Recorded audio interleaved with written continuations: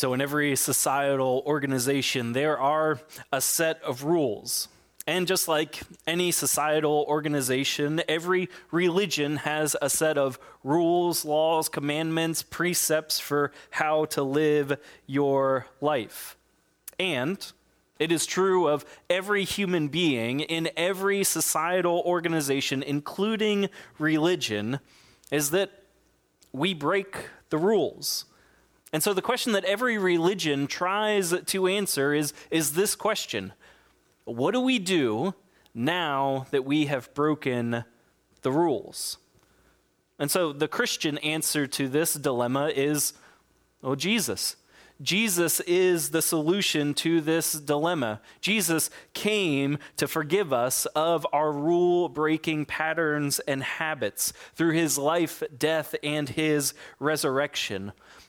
But not only that, Jesus also came to change the rules. Through his death and resurrection, Jesus changed the rule of death.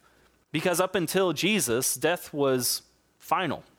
It brought an end to life. It brought an end to love. It brought an end to relationships. But when Jesus rose from the dead, he broke that rule of death.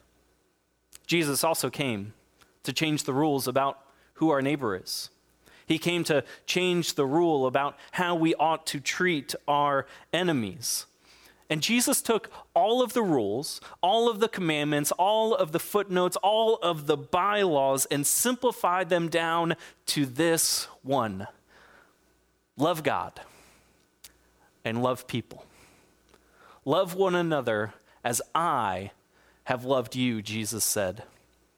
Later on, one of Jesus' followers would write this when he said, "Love covers a multitude of sins." And so one day, over 2,000 years ago, over 100 followers of Jesus flooded the streets of Jerusalem with that message.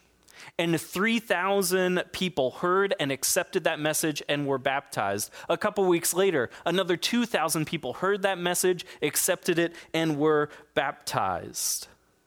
And that's where we're going to pick up in our story today. That over the past couple of weeks, we have been looking at the story of the early church from the book of Acts, which tells us about this early Jesus movement, these early Jesus communities. And Luke, who's the author of the book of Acts, tells us that over 5,000 men have now become followers of Jesus. And that's just the men. That's not including the thousands of women and children.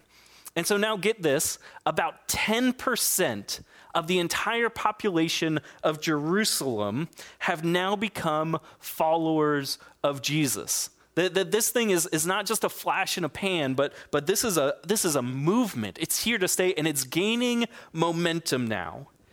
You see, the church didn't begin as an institution. It didn't begin with any buildings or a hierarchy. The church began as a movement that was rallied around a name. That name was Jesus. And this movement began to gain traction because of the message that they had as they stood in the streets of Jerusalem and they said, just down the street, over the wall, up on that hill, Jesus was crucified. He died. And he rose again. Now, that was a powerful and an offensive message.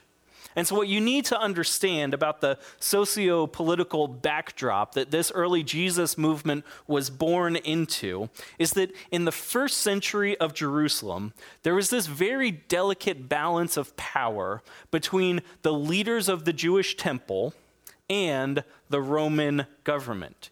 You see, the Roman government, they wanted to keep peace at all cost within all of their cities. And so they said to the Jewish leaders of the temple, they said, look, you can keep your religion, you can keep your temple, you can keep your gods. We don't really care about any of that stuff, but you have to promise to keep the peace. And if you get out of line, if you disrupt our peace, then we will make sure that you have no peace. And so one of the reasons, just one of the reasons why Jesus was killed was because of this social contract between Rome and the temple authorities. That Jesus was just getting too popular. He was seen as a threat. He was changing too much, too fast. He was beginning an uprising, and so he had to be silenced. But the thing is that not even death could silence Jesus. And in fact, it was because of his death that his voice grew throughout the early Christians. And it began to expand, and this movement continued to grow and to grow and to grow. And so in an effort to keep peace within the city and to keep control of religion and to keep control of the people in Jerusalem, the religious leaders had Peter and John, two of the key apostles of the early church, arrested, thrown in prison, and they warned them never to speak of this name of Jesus again. Quit your teaching, quit your speaking in the city streets about this Jesus person. And what we learned last week was that, in fact, they couldn't stop. They couldn't stop speaking about Jesus. In fact, the first prayer of the first church was that they would be more bold, that they would speak the name of Jesus even louder and share this good news with even more people. They went back into the streets after having been arrested, and they continued to preach. They continued to speak of this good news. They were breaking the rules of these men, but obeying God's call on their life. And so word gets out now outside of the city of Jerusalem that there is something that is going on. There are these people there that have perhaps the power to heal. And so hundreds of people from outside of the city of Jerusalem begin to bring the sick and the blind and the cripple to these people in Jerusalem because they've heard just rumors that they can lay their hands on people and heal them because Jesus has given them the power to heal. And so now even more tension is building, even more pressure is being pushed against the church, and this delicate ecosystem between the Jewish authorities and the Roman government is being strained by this new Jesus movement. And that's where our story picks up. This is Acts chapter 5, and we're going to begin in verse 17. Look at what it says here. This is just great. It says, the high priest, together with his allies, the Sadducees, was overcome with jealousy. That they were jealous. These are the people who are at the top of the religious hierarchy, and they're jealous. Why are they jealous? They're jealous because people aren't showing up to the temple anymore. They're showing up in a public park, Solomon's porch, to listen to these uneducated and inexperienced fishermen and sinners, to hear about this good news. And all of the religious professionals, all of the lawyers, they're all upset because nobody is sitting in their pews any longer. But instead, people are out in the streets and people are getting healed. Now the entire first century religious system was beginning to change. And who held the power now began to shift from those who are on top to those who are on the ground. And whenever there is change, somebody always gets jealous. You see, jealousy is when you worry that somebody will take something from you that you already have. And so you've probably experienced this before. I know I have, that when a new idea is floated by, there's a new proposal, there's a new way, a new method of doing things, and you oppose it.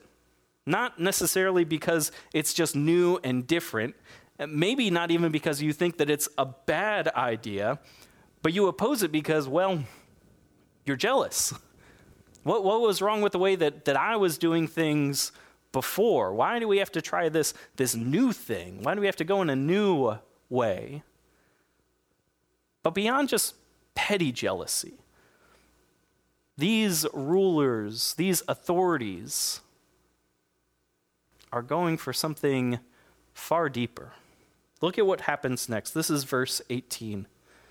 It says they seized the apostles and made a public show of putting them in prison. Now they've arrested all the apostles, all 12 of them, not just Peter and John anymore, but now everyone who was a part of Jesus' inner circle. And it's an attempt to threaten them. They throw them in jail for the night, and then the next morning, they're going to bring them out, and they're going to try to scare the Jesus out of these troublemakers. You see, bold obedience usually triggers opposition.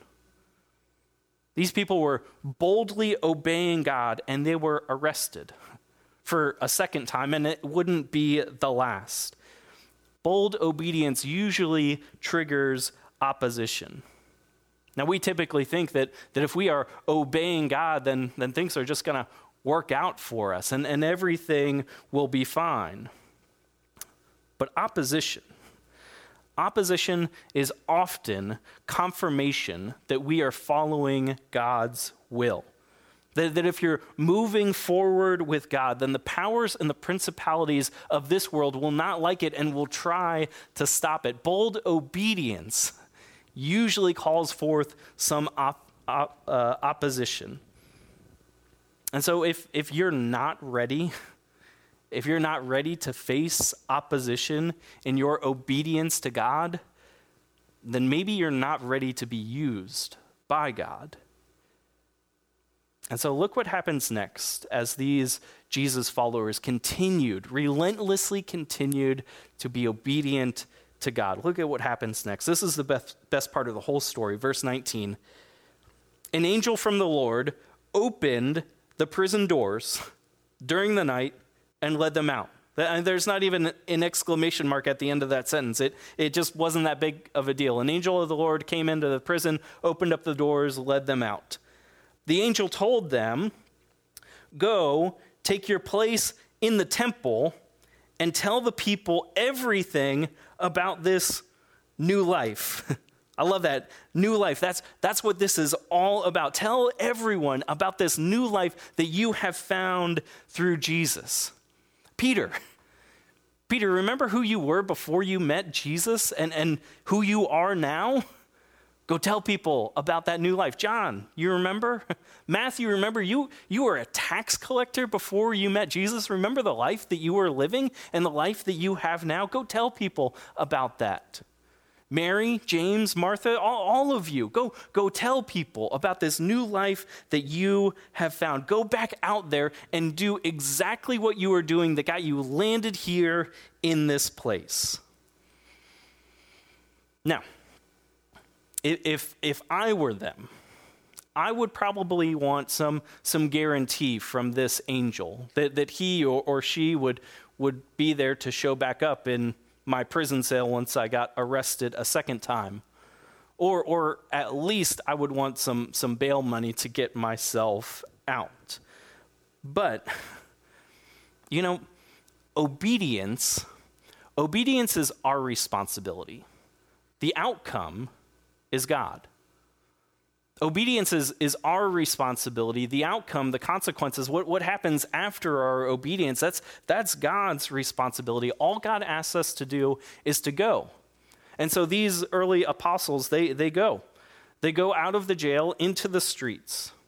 And then the next morning, the temple guards go into the prison to get these apostles out of the jail, bring them before the council, and try them before everyone.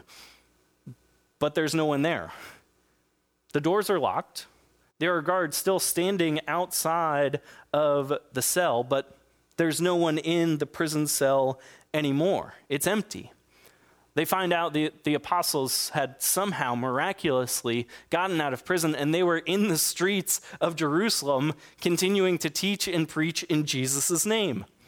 And so the authorities of the temple tell the guards to go out and arrest these men, but they're afraid to do so.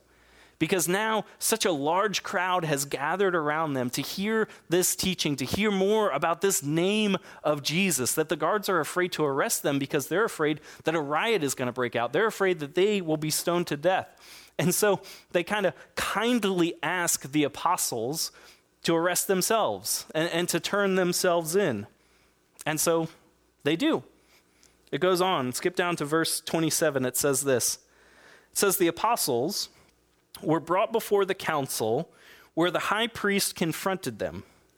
In no uncertain terms, we demand that you not teach in this name. They don't even want to say the name Jesus. Instead, it's like a he who shall not be named, because the name Jesus, the name itself is disruptive, that there is this power in this name.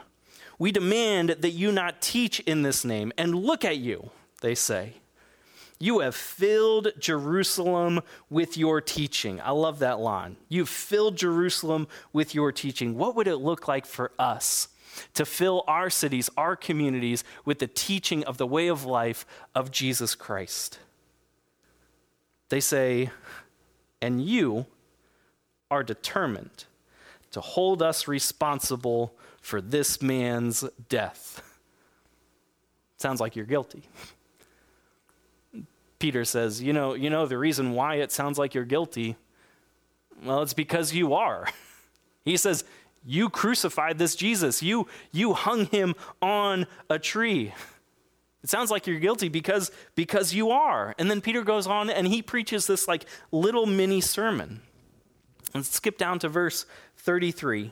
And this part is so important. And it seems like this long dialogue that we don't really know some of these names. We don't know the history behind this, and we can just gloss over it. But this part is so important. What happens next? Don't miss this. Verse 33. When the council members heard this, they became furious and wanted to kill the apostles. One council member, a Pharisee and teacher of the law named Gamaliel, well respected by all the people, stood up and ordered that the men be taken outside for a few moments. Just step outside for a few moments while we render your verdict. He said, fellow Israelites, consider carefully what you intend to do to these people.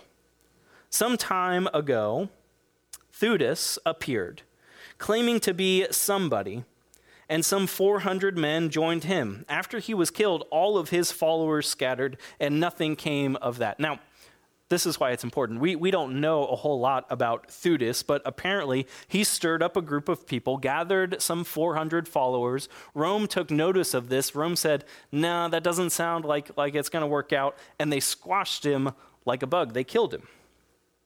It says this, verse 37. Gamaliel goes on, he says, afterward, at the time of the census, he's talking about the Syrian census, Judas the Galilean appeared and got some people to follow him in a revolt. He was killed too, and all of his followers scattered far and wide. And so there was a time where the governor of Syria wanted to have a census taken of all of the people in this area so that he could raise taxes. And in order to do that, you have to find out how many people live in this area, how many people have moved to the area, and how much money each person makes so that you can tax them to the highest degree. But Judas the Galilean didn't like this idea, and they said they weren't going to participate in this census. And so they started a movement that would be called the Zealots. You may have heard of that term zealot before. In fact, one of Jesus' followers was a zealot. But Judas the Galilean was killed.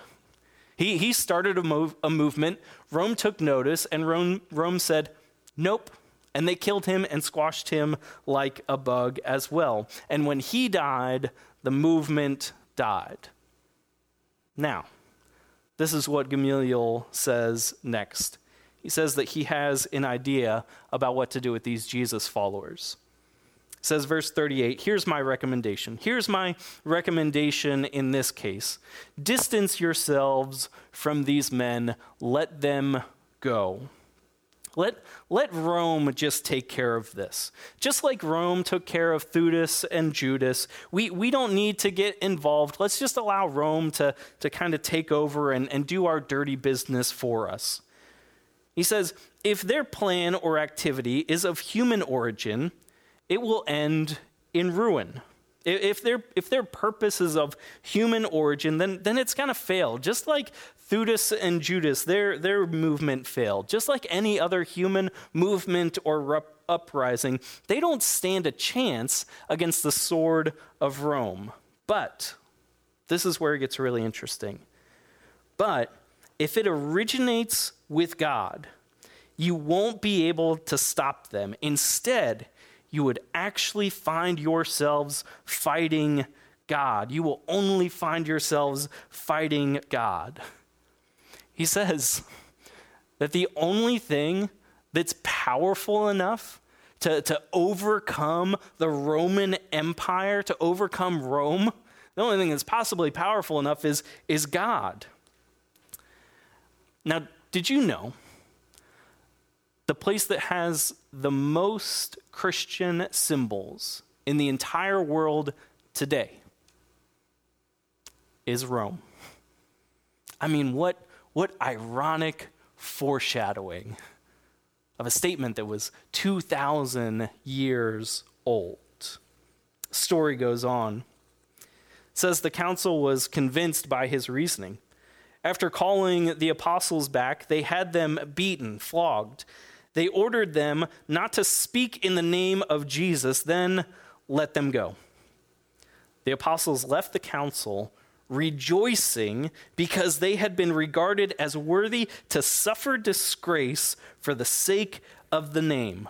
That for several hours, the apostles stood in line waiting for their turn to be flogged, to have their bodies permanently scarred by these whips with pieces of metal and stone attached to them, tearing through their backs, all because they were talking about something that they had seen with their own eyes. It wasn't just a belief for them. This is something that they had seen, and they had to share what they had seen. They were beaten, flogged, and then they left rejoicing. They were permanently disfigured and scarred, so that when people saw them in the streets, saw the scars that they had, they would assume that they were a criminal in some sort of way, and they rejoiced in that. They said, Jesus gave up his life for me. I will give up the flesh on my back for him. Jesus gave up his life for me. I will give up my reputation for him. It's powerful. And so this is how the story wraps up, and I'll wrap up with this. This is verse 42. This is how it ends. It says, every day they continued to teach and proclaim the good news that Jesus is the Christ, both in the temple and in houses. You see, they don't go to another city. They kept preaching and teaching about the name of Jesus right there in the same city, in the temple. I mean, wow. What do you do with that? And the question I ask myself is where did that kind of faith go? That you would be arrested, beaten, and then go back out, do the same thing all over again, and risk it all over again. And as I look at the church here in America, I ask, what happened? What happened to the church? And I just want us to sit with this story for just a moment. That don't let this be just another ancient Bible story that you go, wow, how cool was that? Now what's for lunch? Wow, how inspiring for them to do that. What else is on TV? You see, this isn't just a story. This is our story. This is our history. This is your story. We are this church. And we have been handed the church in our generation, for our generation. And one day we will no longer be around, and we will hand off the church to the next generation, and it will be in the same condition that we have left it in. We're the church. We are here to make our communities, to make our cities more just and hopeful and loving. And just like these early followers of Jesus, you have no idea what God can set into motion through a single act of obedience to God. You have no idea of the new life that can be found through a single act of obedience to God. And I know, I know a story like this one, to be honest, it just seems so irrelevant, so distant from our lives today, especially if you're a Christian living in America. I mean, we're not jailed for our faith. I mean, maybe the worst that happens is people find out we're a Christian and somebody gets a little uncomfortable or a little annoyed with us, but we're not in the same boat as these early Christians who risked their lives. And so if I could just give you and me just a baby step towards boldness, it would be this, and I think it's the same step that these early followers of Jesus had. This baby step towards boldness is this. Say something when it would be easier to say nothing. Say something when it would be easier to say nothing. That's what boldness looks like in our culture. Say something when it would be easier to say nothing, when someone or someones are put down, dehumanized, devalued, diminished. Say something when it would be easier to say nothing about the new life that you have found in Jesus. Tell people about that new life. Tell your story. You don't have to tell the whole story of all of the Bible and all of the church, but just tell your story. How have you found new life? It doesn't have to be polished. It doesn't have to be planned, but it's yours. What I'm asking you and me to do is to leave our marks on the Christian story, to leave our marks on the story of the church, the story of this Jesus movement, because the church is a movement. It's not about a building. Church isn't something that you go to. Church is something that you are, and you are part of that movement. Go boldly and continue it. Let me pray for you. Oh God, you have called us into something so great and so powerful. We're just humbled to be a part of this story alongside people like Peter and John, and Mary. God, modern day, people who just inspire us because of their faith and their boldness and their courage. Lord, help us to find our place in that story, in this story that we are living today. And with boldness, may we continue your movement that you have set in place for the hope of the world. We pray this in that powerful, powerful name of Jesus. Amen.